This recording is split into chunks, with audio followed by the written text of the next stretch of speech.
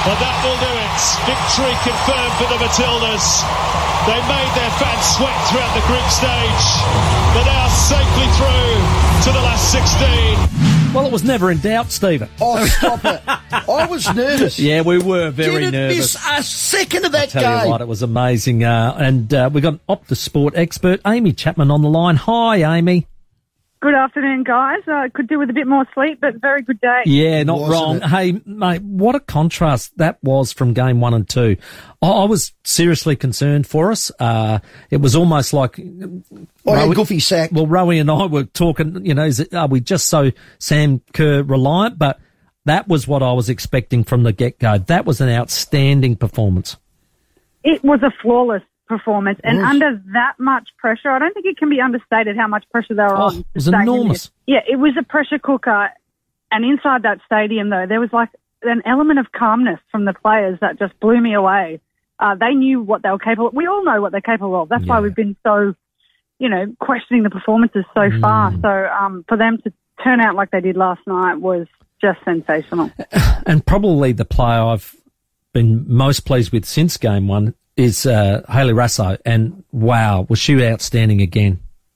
Yeah, she's fantastic. Ribbons Raso, as we call her, but she is one of the most courageous players you'll ever see. Someone who has actually fractured her back playing football.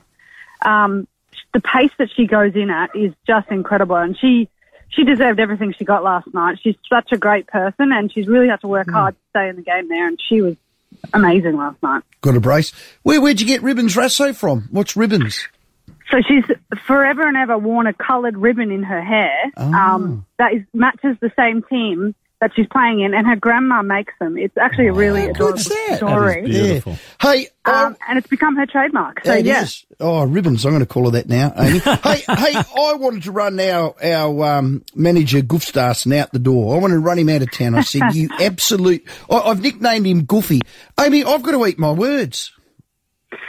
I know. And I walked past him after the game, shook his hands. We've been interviewing him with Optus Sport, obviously, over the last few weeks, and we've been, putting him through the griller.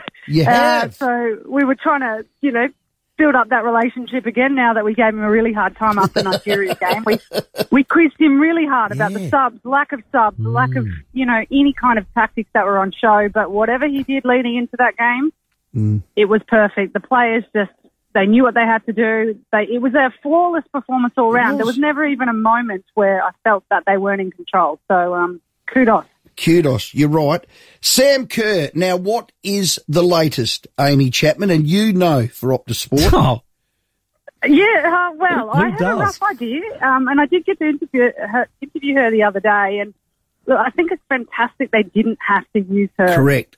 yesterday, which was great. But seeing her around the training field, we don't ever get to watch the full training sessions, but she's certainly moving a lot freer, and by the time they need her potentially for the next game, that will be 18 days, so that's essentially 3 weeks almost, that she will get to have time to recover from this calf injury, which no one will put a label on it, but I dare say it's either a decent strain or like a really low grade one. Yep. And I don't think we'll see her start this game, any games, but I think just even knowing that they could bring her on should they need it in a do-or-die match, that is worth its weight in gold. It seemed like that last night, even just having her on the bench, she's taped up, all the rest of it, but it was just like they felt like, okay, it's cool, she's part of the group, she's there, and it was almost, break glass in case of emergency, but it just seemed like that calmness you spoke about just seemed to come about with Sam being involved. Definitely, and I think Sam's presence being there and her leadership that she has, she's one of the most likeable characters that there is. She's incredibly humble, and for her to even have to take a back seat in this whole tournament has been actually really devastating to watch, because she's a big part of the reason why the World Cup is here and why, these Matildas are household names. So the fact that they're almost doing it for Sam. How far can we get so that Sam does get an opportunity to actually take the field this tournament?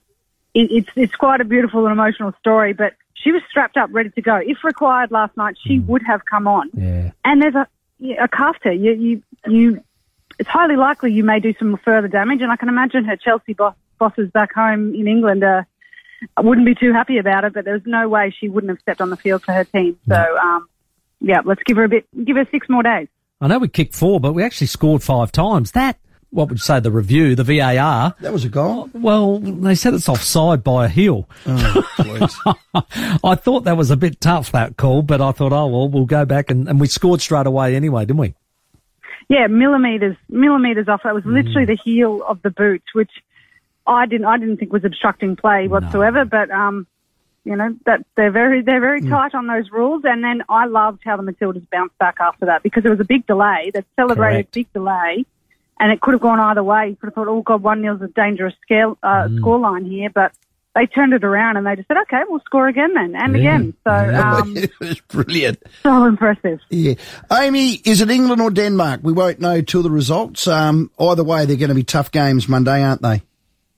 Yeah, either way. And China are actually still in with a chance as well. So it could be one of those 3 teams. Oh. If England top the group, which is likely, we will avoid playing them. So I think ideally we get Denmark. They're a bit of more of an unknown quantity. We've played China a number of times. But I think if we play like we did last night, there is no team that we couldn't beat. We would happily take on England if we played like that. Amy, we can win it. Of course we can. Can we? I just said that to Stu. Can we?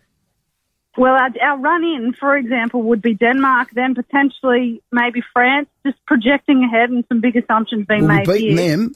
We've beaten every team in the top 10 in our time. So we do need a few things to align and no more injuries, but I think you saw when Mary Fowler came back in and you could put Caitlin Ford out wide, how much of a difference that makes. She's been lost essentially. So a full squad really helps.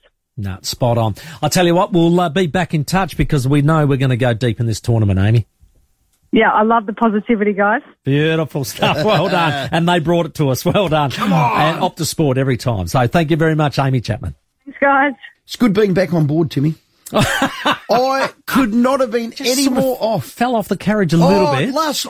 Well, we had cricket on 9. Yeah. I did not switch over. No. Well, I did. That's a lie. Couldn't deviate from that. But I watched the Tillies, then the cricket. It wasn't the cricket. Oh, let's see what the Tillies are. It was full bore. Loved it. I'm back on. I think the whole country is. And I apologise to Goofy. Yeah, okay. We're on the train.